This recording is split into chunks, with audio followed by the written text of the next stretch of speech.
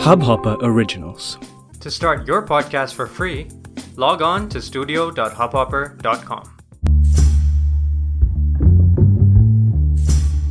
Hi guys, welcome to the second episode of Gunda Raj. Today I'm going to tell you a story that might be a little bit difficult for you to hear. I know it was for me the first time that I heard it. It's about two young boys in their mid-20s who unfortunately did not live to tell this tale. The voice you will hear in this podcast belongs to their very close friend Ankur Saikia, who was supposed to be with them when they died, but due to sheer luck couldn't make it that day, and that's the only reason he is alive today.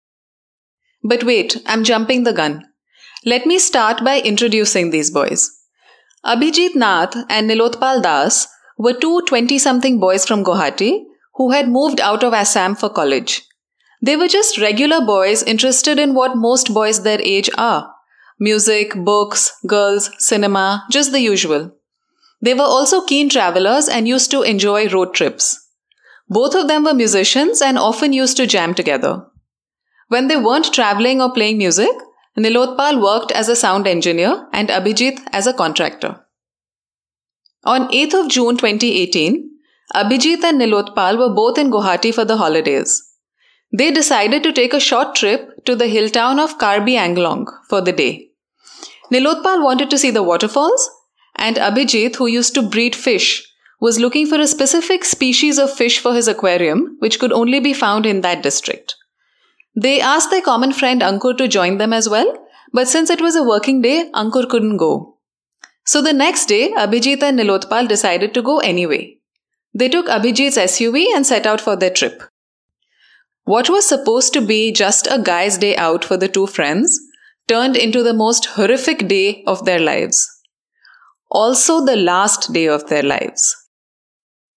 At first, everything seemed to be going well. Nilotpal called Ankur around 3 o'clock to say that he and Abhijit weren't able to make it to the waterfalls as it was too late and that they were turning back. He said he and Abhijit would be back in Guwahati by evening and they would meet up with Ankur then. But then at around 8 o'clock, Ankur got the dreaded phone call. It was from Abhijit's fiancée, who was terrified.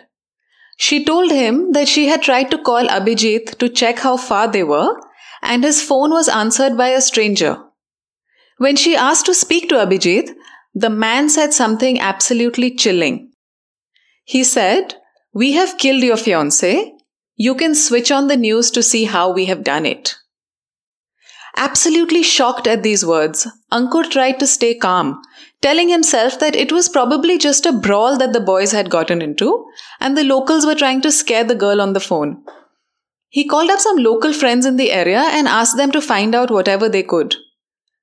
In about 30 minutes, Ankur's friend called him back and said to him, "If you're standing, take a seat, because what I'm about to tell you will be very difficult for you to believe." He then went on to confirm the horrible news that Abhijit and Nilotpal had indeed been mob lynched by locals in a village called Dokmoka because they were believed to be child kidnappers. Without giving it a second thought, Ankur immediately rushed to the police station. On the way, he called up an ex-superintendent of police who he knew personally in the hope that somehow all this was a terrible mistake and could be proved wrong by a person belonging to the police force. When he reached the police station, Ankur jumped out of his car looking around for the families of Abhijit and Nilotpal. When he spotted Abhijit's father sitting outside on a bench, staring at the ground, his heart sank. When I reached there, I saw Abhijit's father sitting in a bench outside the police station. His face, his hands, everything was covered by mosquitoes. Like it was a swamp of mosquitoes, like all over him, and he did not even move an inch. Like he didn't even realize there were so many mosquitoes all around it. I just wiped his face, wiped his hand, and then I asked him what has happened. Like what do you know about him? So he said that there is a accident that has happened. That is what the cops informed him, that there is an accident that has happened and they're critically injured. Suddenly, Ankur's phone started buzzing and he saw some messages had come in from the SP he had contacted earlier. When he opened the messages and saw what was coming in, he felt like he was about to faint. There were graphic photos and videos of his friends being bludgeoned to death. Nilotpal's body being dragged. Someone is pulling him by the hair and dragging him in the video, and literally people trying to cut Abhijit with daggers. Videos like that, very disturbing videos. By this time, Ankur obviously knew the awful truth in all its horror, but he couldn't bring himself to tell the parents of his friends. He and his other friends just sat there, stunned and shattered at the videos they had seen.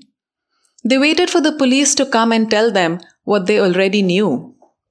When the police officially broke the news, Abhijit and Nilotpal's fathers immediately wanted to go to the hospital to see their sons. But the police told them that the mob was waiting on the road and it was not safe to go out. There were also news reports coming in which they were told that the mob had gathered outside the hospital as well. They had already broken into the hospital, pulled out the bodies of the boys, and further tried to harm the bodies. Although the cops had arranged for escorts, they then changed the plan and decided to wait until morning. They were afraid for the safety of Nilotpal and Abhijit's parents, and they weren't sure that they would be able to control the situation if the mob attacked. Ankur and his friends were scared. I remember Abhijit's father had a couple of people with him to go along. But Nilotpal's father was standing alone there, and he was looking desperately. He was looking at us, like me and my friends. He asked us if we could accompany him. But to be honest, we were all so scared that we didn't know what to do. I screamed at my friends, basically. This is a regret that I would like to share. I screamed at my friends that had it been us today and Nilotpal would have been standing in our place, he wouldn't have given a second thought. He would have just left with our parents. But then we couldn't do that. That was something that I screamed at my friends, but I was actually screaming at myself too. That's a regret that I couldn't go with his father that day.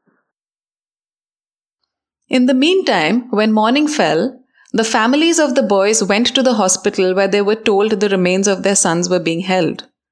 However, when they got there, they saw that instead of being kept on ice, the bodies had been kept in an ambulance overnight and had already started decomposing.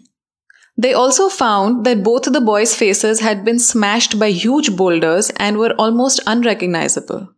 While it has been accepted that Abhijit and Nilotpal were lynched on suspicion of being child lifters, eyewitness accounts suggest another more ominous aspect to this lynching. To give a little bit of a background, Karbi Anglong, while beautiful, is a complex area. Its people consider themselves to be the real Assamese, and they believe they have been shortchanged on account of people who come from mainstream Assam. They have an autonomous council, which means not much is known about their affairs. People from mainstream Assam do not generally feel very safe going to their areas. In fact, Nilotpal and Abhijit's parents had also tried to dissuade them from going there. There is also a lot of illegal mining that goes on there, and it is suggested by eyewitnesses that these two boys saw something they perhaps shouldn't have seen with regards to the mining. Also, they took some pictures.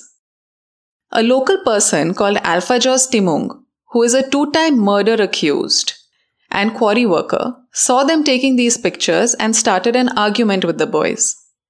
Initially, the boys held their own, but when they saw more and more locals pouring in, they got nervous and got into their car to leave. When Alphajos realized they were getting away, he called up some lumpen elements in the Dokmoka village and told them to be ready to accost a black SUV which was trying to escape with an abducted child in it. So when the boys approached the village, they found a 250-person strong mob armed with sickles, sticks and daggers waiting for them, thinking them to be kidnappers. The mob smashed their car, dragged them out and brutally beat them to death. They also took a video of this vicious lynching, in which one can hear Nilotpal begging for his life. He is clearly heard saying, "Do not kill me, please do not beat me. I am an Assamese just like you. Believe me, I am speaking the truth. My father's name is Gopal Chandra Das and my mother's name is Radhika Das. Please let me go. Daughter name Gopal Chandra Das. My name Radhika Das.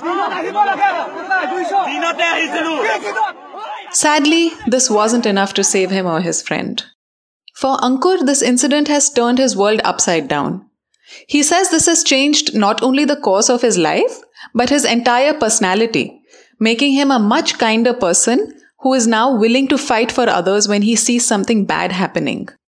I would just like to say that had I stepped out of my home when the first such incident I heard of, and I would have fought for it, today I think I could have saved my friends. But it's never too late. I have woken up. I heard your story too. And anything can happen anywhere. You just need to be careful about it. And we need to stand up for each other. And that is something that, we shouldn't wait for something to happen to us and then stand up.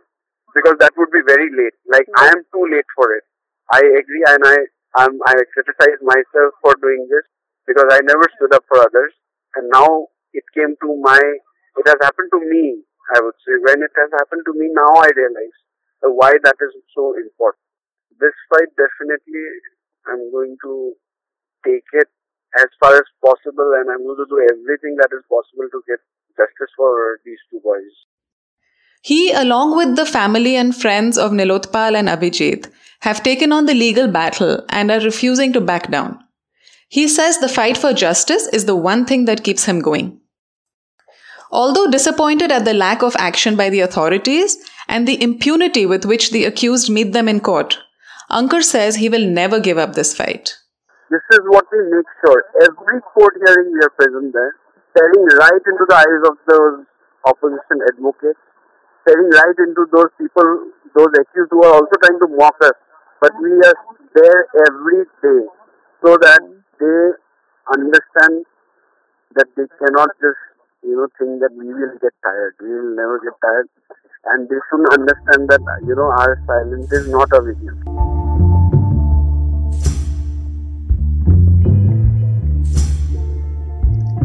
Thank you for listening to Gundaraj. You can write into me on Facebook on the Gundaraj group or page. The link is on the cover as well as the bio of this podcast. If you would like to share your story with me, I'd love to listen. Do like, share and subscribe to this podcast because I'll be back in 2 weeks with another episode. Another story that has been sent in from someone who is just like you and me. See you then.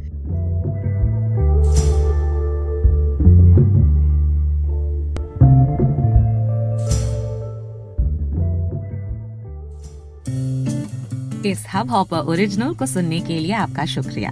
अगर आप भी अपना podcast launch करना चाहते हैं तो Hub Hopper studio website पे register करें और 1 मिनट के अंदर अंदर अपना खुद का पॉडकास्ट लॉन्च करें। यही नहीं, स्टूडियो देता है आपको पूरी आजादी कहीं भी कभी भी अपना पॉडकास्ट लॉन्च करने की सिर्फ 3 आसान स्टेप्स में। तो साथ में अपना पॉडकास्ट शुरू करने के लिए तैयार? Just hop on Hub Hopper, simply content.